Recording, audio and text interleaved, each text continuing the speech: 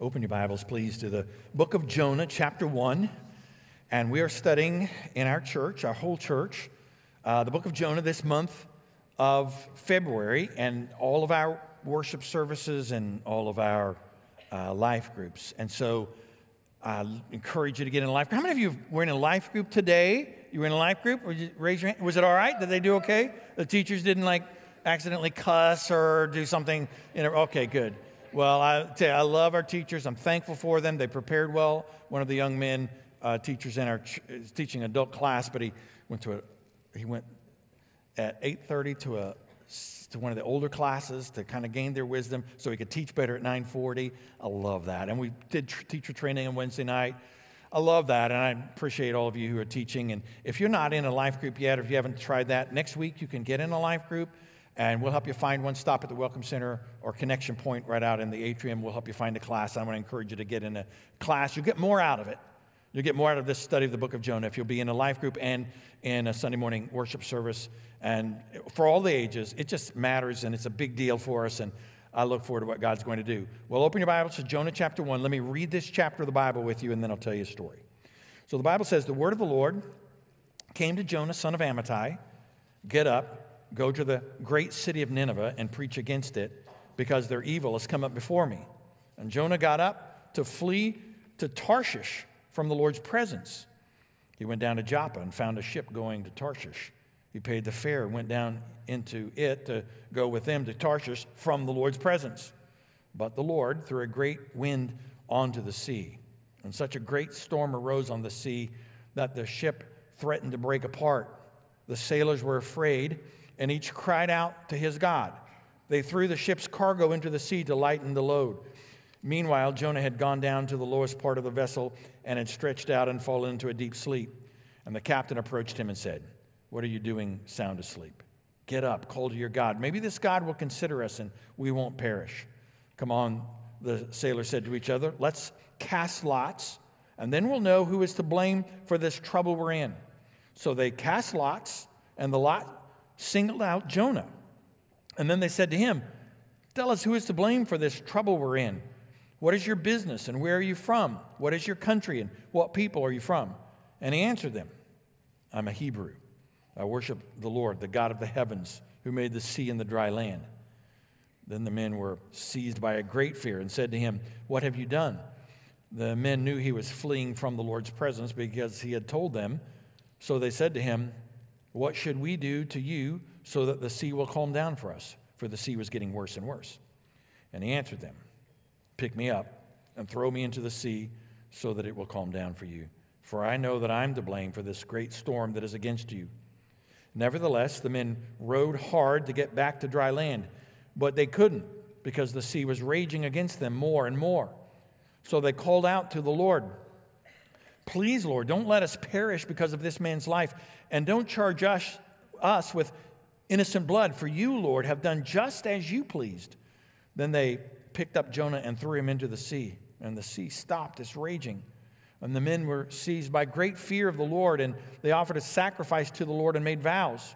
The Lord appointed a great fish to swallow Jonah, and Jonah was in the belly of the fish 3 days and 3 nights. Well, I want you to see some lessons from this great story. Some of you may remember this story. In June of 2021, this 56-year-old man named Michael Packard he was a lobster diver. He was a fisherman. He'd dive and get lobsters and collect lobsters off the murky coast of Cape Cod. And while he was doing that, just a year and a half ago or so, he felt suddenly it got really dark, and he felt this great pressure, and he realized he had been swallowed.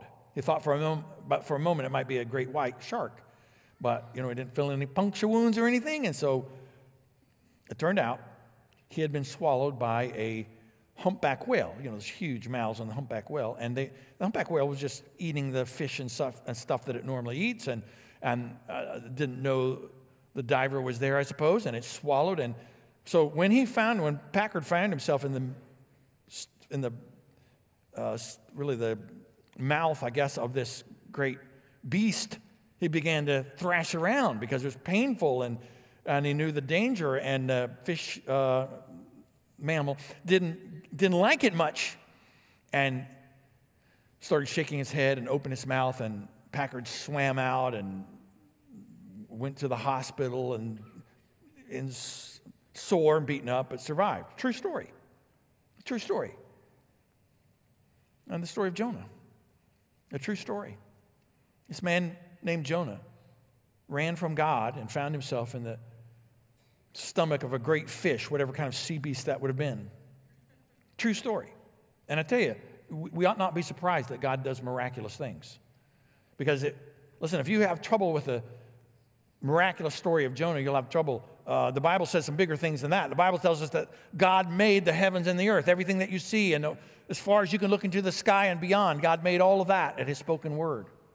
That God sent his son Jesus into this world to live the perfect life that none of us could live, to die the death we deserve, and that Jesus rose from the dead, and that we can have resurrection as well because of what Jesus has done for us. The Bible tells us in the book of Revelation, which we're going to come back to that series as I go through the book of Revelation after the series on Jonah. We're going to come right back to it in March. In the book of Revelation, you're going to see that Jesus is going to return back in the sky on a white horse, for crying out loud. So if you have trouble believing the story of Jonah, I'm just telling you, there's some big things in the Bible. And there's a God who's a big God who's able to do great things, miraculous things. And the Bible tells us about this man, Jonah. So let's note some principles about him. I've got 3 lessons I'd like you to get. Write these down if you would, and just follow along as we see this first chapter of the Bible, all that God's going to teach us beyond in the weeks ahead. Number 1, God asks big things of us. Would you just note that? God asks big things of us.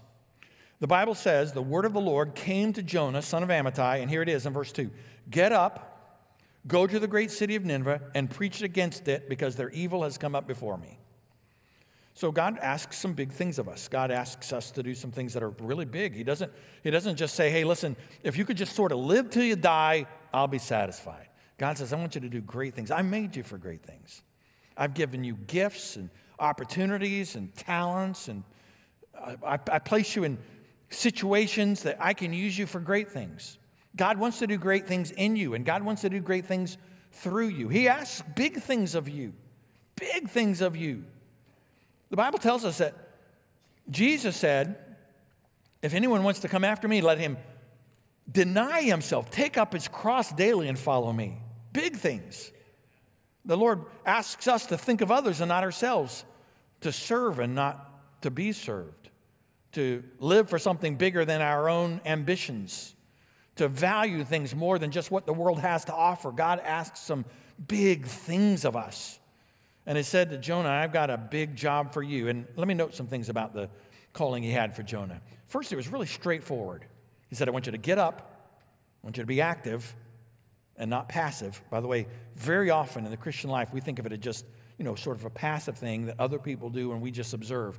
God asks us to be active in faith, to be active. Get up. And then he said, go to the great city of Nineveh. Go. He said, I want you to do something, not just to know something. The Christian life is not just about knowing things, though God wants us to know the truth. He wants us to do the truth, to live out the truth. Go to the great city of Nineveh. And then he said, I want you to preach against it. I want you to do this hard thing, preach a message that's not very popular, that the culture probably won't like much. That's not a real positive message. I want you to preach against it because, here's why, because their evil has come up before me. And those are some bad people doing some bad things. And I want you to go to that bad place and tell them the truth. Man, straightforward. And God asks some straightforward things of us. I mean, just really clear. I'll just tell you, sometimes the problems I have with obeying God, it's not because I don't know God's will, it's because I do. So you might say, well, I wonder what God wants in my future. I wonder what God wants me to do in the future. Here's the answer. I don't know. I don't know. But I can tell you some things God wants you to do in the present. I don't know what he's got. I don't know if he's going to have you be a teacher in the future. I don't know. I do know he wants you to learn his truth right now. I know that. I don't know whether God's going to send you on a mission trip. Our church goes on lots of mission trips. Maybe God will send, I don't know if he wants you to go on a mission trip. I do know that he wants you to be on mission with him right now, to be a witness right now where you are, in your job or school or family, in your community. God wants to use you. I mean, I don't know all that God wants to do with you or through you or for you, but I do know that God wants to use your abilities, your talents, your resources for his glory, and not just for your own. To serve and not just to be served. To think of others and not just yourself. God's will can be really straightforward. Sometimes we get bogged down in this because we sort of wonder what God's going to do in the future. I don't know if you know this. My major in college was political science. Political science. I don't use poli-sci a whole lot in my day-to-day life now, though my degree is a little more philosophical, I suppose, than some political science degrees, but so I didn't know what God wanted for my future. I remember saying many times to God, God, I'd like to know what you want me to do in the future, like a career. What should I think as a career? And really, God, what God wanted for me was just to say yes, whatever, just whatever. I'll just follow you, God. So he didn't make it clear, and I'm glad that he didn't. But after my sophomore year in college, I had a very clear, direct call to vocational ministry to preach God's word, very clear call. And so I was already, by then I only had a year and a half of college left, and you have to declare a major. I wasn't sure what I was going to do, so I did political science. I figured this. I said, there's not enough lawyers in America, let's get some more lawyers. We need more lawyers. And so why not? There's a terrible shortage of lawyers in America. Maybe I can help make up that difficult problem. Maybe be a lawyer. My older brother was going on to be an attorney and then a judge. And, or maybe I'd be a coach or something. I don't know.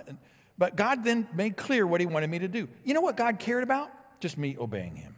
Not, the specifics, the details, the what if, what about, was not nearly as important as saying, all right, God, if you say get up, if you say go, if you say preach, if you say sacrifice, if you say do, okay. So the call of God was straightforward. It was sacrificial. Nineveh's not a close place. Hundreds of miles from Palestine. Hundreds of miles. A long journey, a difficult task. And God said, I want you to leave the comforts of home, all that you have, all that you know, and I want you to travel all the way to this great city. And when he said great city, he's not saying great like, ooh, great, like big. I mean, it's an evil city. I want you to go there and sacrifice. Preach a hard message. Preach against it. I want you to sacrifice. And I just want to tell you, sometimes God's going to call you to sacrifice. If I've ever made you think, God's will is just like, man, I want you just to be as comfortable, never to have a difficulty at all. If I've ever made you think that, I want to apologize, because God's word talks often about sacrifice, doing hard things. God's path is often uphill. It's often narrow. It's not the broad way. The broad path leads to destruction, the Bible says. The narrow road often, the more difficult journey, always worth it. But often God calls us to sacrifice, and God said to Jonah, I want you to do a hard thing. Let's not ignore that this was a hard thing. He's not going to get on a plane and fly these 500 miles or so. He's going to journey night and day through hardship and difficulties to a place that he doesn't much like. It's a straightforward call. It's sacrificial. It's sort of scandalous. It's sort of a scandalous thing. Go to Nineveh in Assyria. If you know something of the history of the Bible, you know Assyria and Israel had many clashes and many battles. There are political and religious reasons. You may know that Assyria, in large measure, wasn't following the Lord, and for that matter, sometimes Israel didn't do a very good job following God either. And they had many, many battles. And I'm sure when Jonah heard, you want me to go preach to Nineveh? You want me to tell the truth to Nineveh? You want me to proclaim your word to Nineveh? Nineveh's a terrible place. It's a terrible place. We've been at battle with them forever. Don't you remember my great uncle Harry got killed fighting against Assyrians?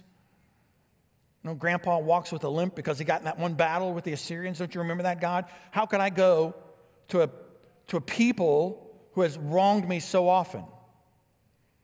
I mean, how could I ever care about them and love them?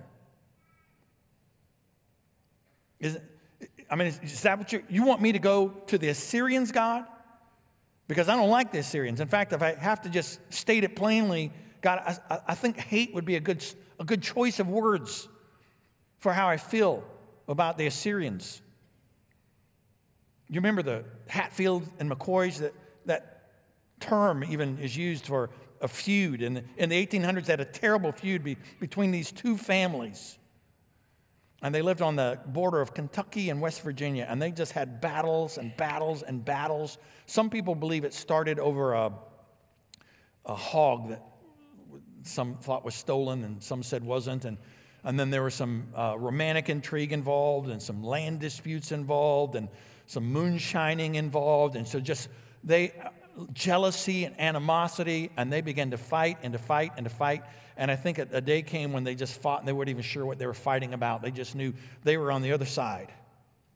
And I'm on my side and they're on their side, and I'm against them in every way. And that's sort of become the American way. I'm against them, and I don't have to love people who are that bad or that wrong. More than a dozen people killed in the Hatfield and McCoy feud, and people who went to prison for the rest of their lives. And Israel and Assyria must have felt like that. I don't want to help them, and I don't want them to hear about God, and I don't want them to know that there's a God who forgives. And maybe Jonah had sort of forgotten about the real nature of grace and how little Israel deserved it as well. So I want you to get this principle. God asks some big things of us. Principle number 2, we either obey or disobey God's word. So when God asks something of us, we're either going to obey him or we're going to disobey him. So let's imagine for a moment Jonah had obeyed God. Well, had he obeyed God, this would have been a shorter study. I mean, we would be, finishing really quickly. It would not have been the whole month of February if Jonah had just said, okay, God, you want me to get up and go and preach? I'm all right. And off he goes, and then the story's over pretty quickly. But that's not what happened. We sort of lose sight of how valuable it is for people to follow the Lord and obey the Lord and just do the right thing. There are people who probably taught, some of you have children or grandchildren who were in a life group this hour or last hour, and you maybe even forgot. There are some people who taught there who have taught for years and years and years and years, just been faithful behind the scenes, who have loved to teach little boys and girls about the things of God. It's not that, that's not a dramatic testimony. I followed God for decades, tried to have a regular devotional life, day by day by day for decades and decades. I tried to obey the Lord. I tried to follow what he said, what he wanted me to do. And though I was an imperfect disciple, I tried to follow Jesus carefully. I was active in using my spiritual gifts and talents and resources for God's glory. And I was faithful in my church attendance. And I just believed that the things of God really mattered deeply. I mean, that doesn't sound so dramatic. We like the more dramatic, I ran from God and did the wrong things. And of course, we're going to get to that in the story. But I just want to say a word for obedience for the Lord and faithfulness long term. There's a power to it. There's a blessing in it. And I want that testimony for you from this point forward. You can't change anything about your testimony to this point, but I want the next years of your life, should the Lord give you remaining years, and should the Lord tarry, I want them to be, I just tried to follow the Lord for the rest of my life. I wanted to obey him. But there's another option when we hear God's call and God's word. We either obey or we disobey. We can do it actively, as Jonah did, or passively, just try to ignore God. Either way, it's disobedience.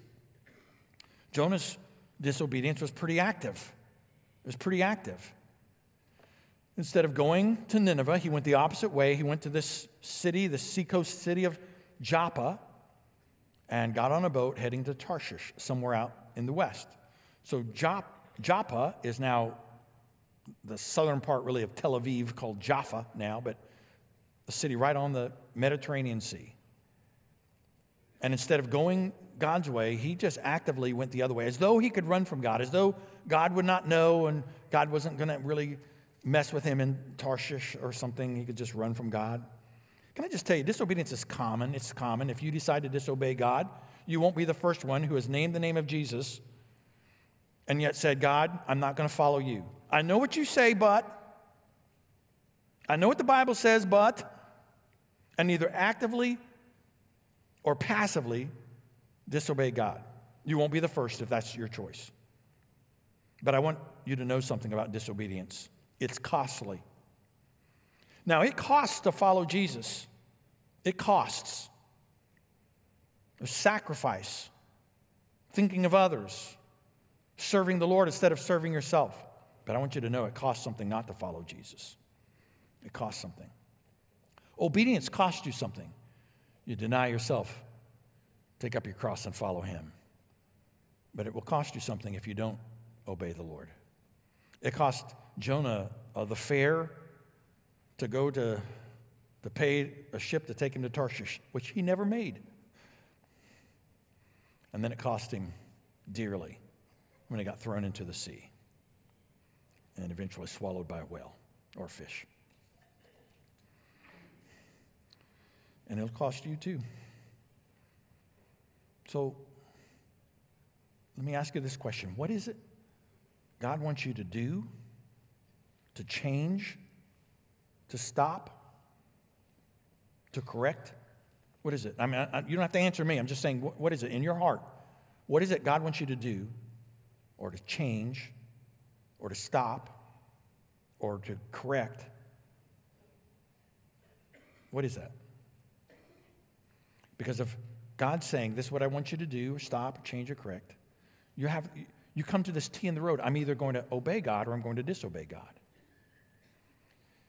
And if you say, man, I don't want to give up, whatever it is. It's going to cost me. If I give up, I don't want to give up whatever it is. It'll cost me something to follow the Lord. It will cost you even more to disobey him. And so I want to ask you to say yes to him.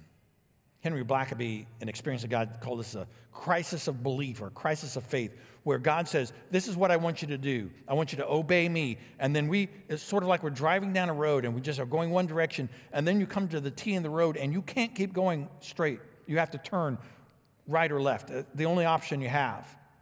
And God is saying to you, when he calls you to obedience, all right, what's it going to be?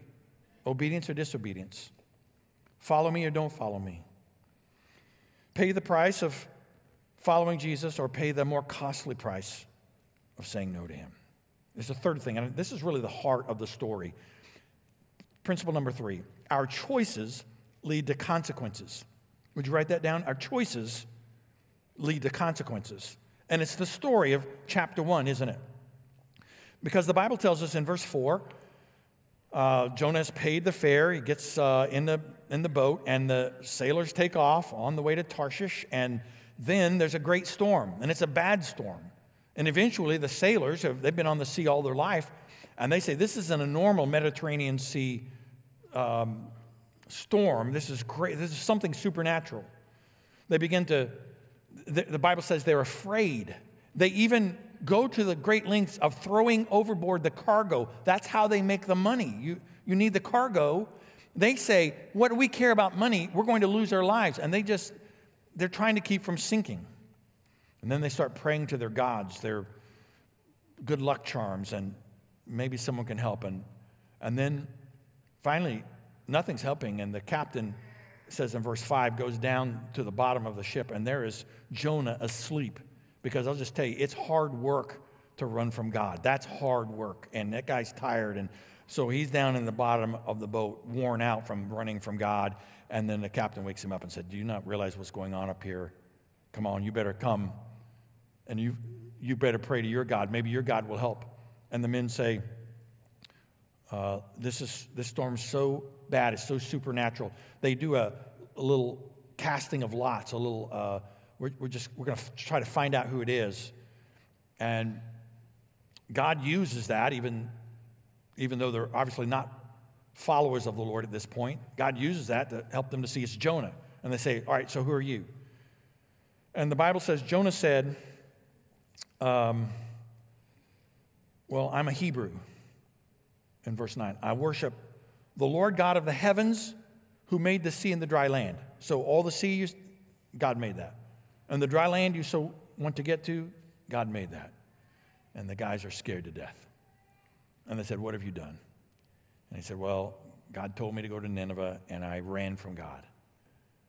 And so they say, what do we need to do? He said, just throw me overboard. It's my fault. Throw me overboard. And they say, we're not that cold-blooded. We're not going to throw you overboard. And they try to make it back to shore, and they can't. And finally they say, we don't know what else to do. And they say, God, don't hold this against us. But they take Jonah, they grab him, and they just throw him overboard. And he hits the water, and the storm is calm. The Bible says here's sort of the consequences for the sailors. They go from fear of death, throwing over the cargo, to fear of the Lord. In verse 16, the Bible says, the men were seized by great fear of the Lord, and they offered a sacrifice to the Lord and made vows. So God took a crooked stick and hit a straight lick with it, so to speak. He just used all the difficult situations, all the wickedness of Jonah running from God, and God just said, I'm going to use this for my glory. And so they had a great fear of the Lord. Probably never had they had fear of the Lord. They offered a sacrifice and made vows, and they began to see a little of who God is. But there are consequences for Jonah as well, weren't there? And really two. One is judgment. When Jonah said, throw me overboard, Jonah at that point didn't know God had made an appointment with a great fish. He didn't know that. I think he thought, they'll throw me overboard, and I'll drown, and that'll be the end of it. Because I tried to run from God, and I was unsuccessful, and I discovered you can't outrun God. God knows what's going on, and I'm just going to face the judgment of God. And, judgment's not that exciting of a thing to be thrown into the sea. They're going to throw me into the sea, and it's just going to be bad, and I'm going to get what I deserve, of course, because I did wrong. I disobeyed God, and God tells us that there are consequences to our actions. And so if I disobey God, God punishes sin. The wages of sin is death. I'm going to get death in the sea. I deserve that. So months ago, I talked about how we were going to do this series on the book of Jonah, and a guy in our church told me this. He had been listening on the radio to a preacher named Greg Laurie. He's a Bible teacher on Christian radio, and he had, I guess, preached on this passage some maybe months or maybe years ago. And he said, he summarized it like this. Greg Laurie, the pastor, summarized it like this. He said, chapter 1's this. He said, God said, go, and Jonah said, no, and God said, oh? It's a good summary, isn't it? Oh? And we see the oh, and we say, yeah, judgment. Oh, you're going to just run from me as though there's no consequences. You say no when I say go, and as though there's no and judgment. Overboard he goes. But can I tell you something? That the consequences in this story it's not just judgment. It's judgment and it's grace. It's grace. Because in the is something more than just they threw him over, end of the story. But verse 17 says, the Lord appointed a great fish. We're going to see that word appointed in other chapters coming up. God appointed. He said to this great fish, whatever sea creature it was, all right, fish, I got a job for you. I want you to go to the Mediterranean Sea, to this particular place. I'm going to have this guy thrown off the boat, and you just swallow him. That's your job. And that's what that great fish did. And Jonah found himself, the Bible says, in the stomach of that fish for 3 days and 3 nights. And that's God's grace. Now, let me tell you, it didn't feel like God's grace at the moment to Jonah. Right? It didn't feel like it. Because the beast is squeezing against him. It didn't feel like grace. It probably didn't smell like grace. I don't know a lot about fish, but I know they smell bad. I mean, I like to fish sometimes, but often I'll just throw them back because I don't want to have to clean them and deal with the slime and the smell. And I'm not sure what it's like on the inside of a fish, but I can't imagine it smells good on the inside of a fish. For 3 days and for 3 nights, he's in the stomach of this fish, kept supernaturally alive by God himself. But it cannot have been pleasant, and it probably didn't feel much like grace. And maybe some of you are in some sort of metaphorical stomach of a fish right now. And God's using circumstances in your life to get your attention. And it doesn't feel much like grace. It doesn't feel much like grace. But God is really good at using difficult circumstances. He does some of his best work right in the stomach of a fish.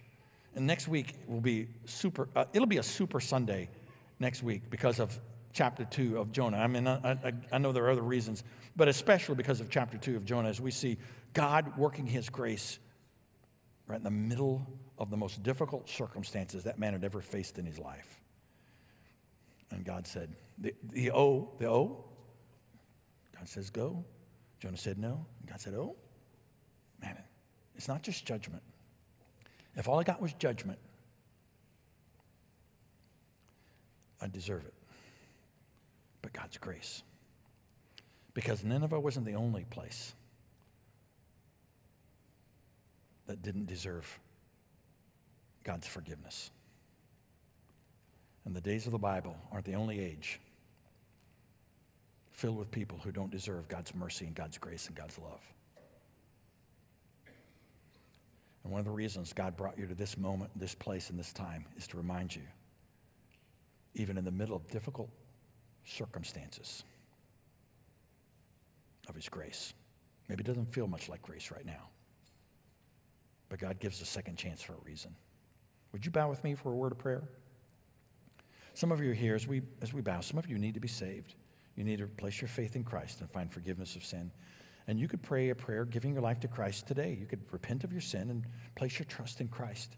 And right where you are, would you be willing to give your life to Christ as the Holy Spirit convicting you of sin and righteousness? You could pray a prayer like this, not just the words, but just the spirit behind it. God, I know I've sinned against you. Just acknowledge that to God. I've sinned against you. And you are holy, and I have sinned against you. And I don't deserve your love. But I believe you sent your son Jesus to live for me and to die on that cross for my sins and to rise from the grave for me. And so here and now, I turn from my sin, I repent, and I place my trust in you. I believe in you, and I ask you to save me. And if you mean that, Christ will save you. Christian,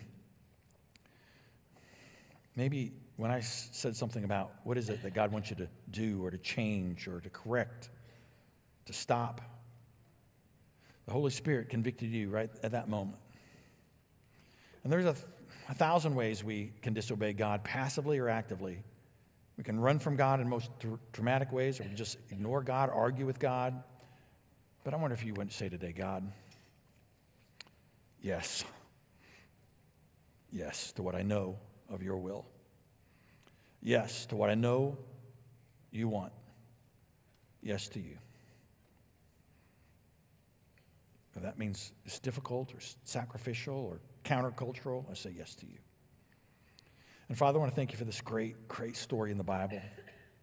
I want to thank you. You loved a man who would run from you, unworthy of your love. And you love a city that was evil, going the wrong direction. Somehow you would have a compassion that we can't fully understand. Lord, help us to see how deep your love goes, how much you care about us. Help us to find the heart of our great God. Use this in our lives, we pray in Jesus' name. Amen.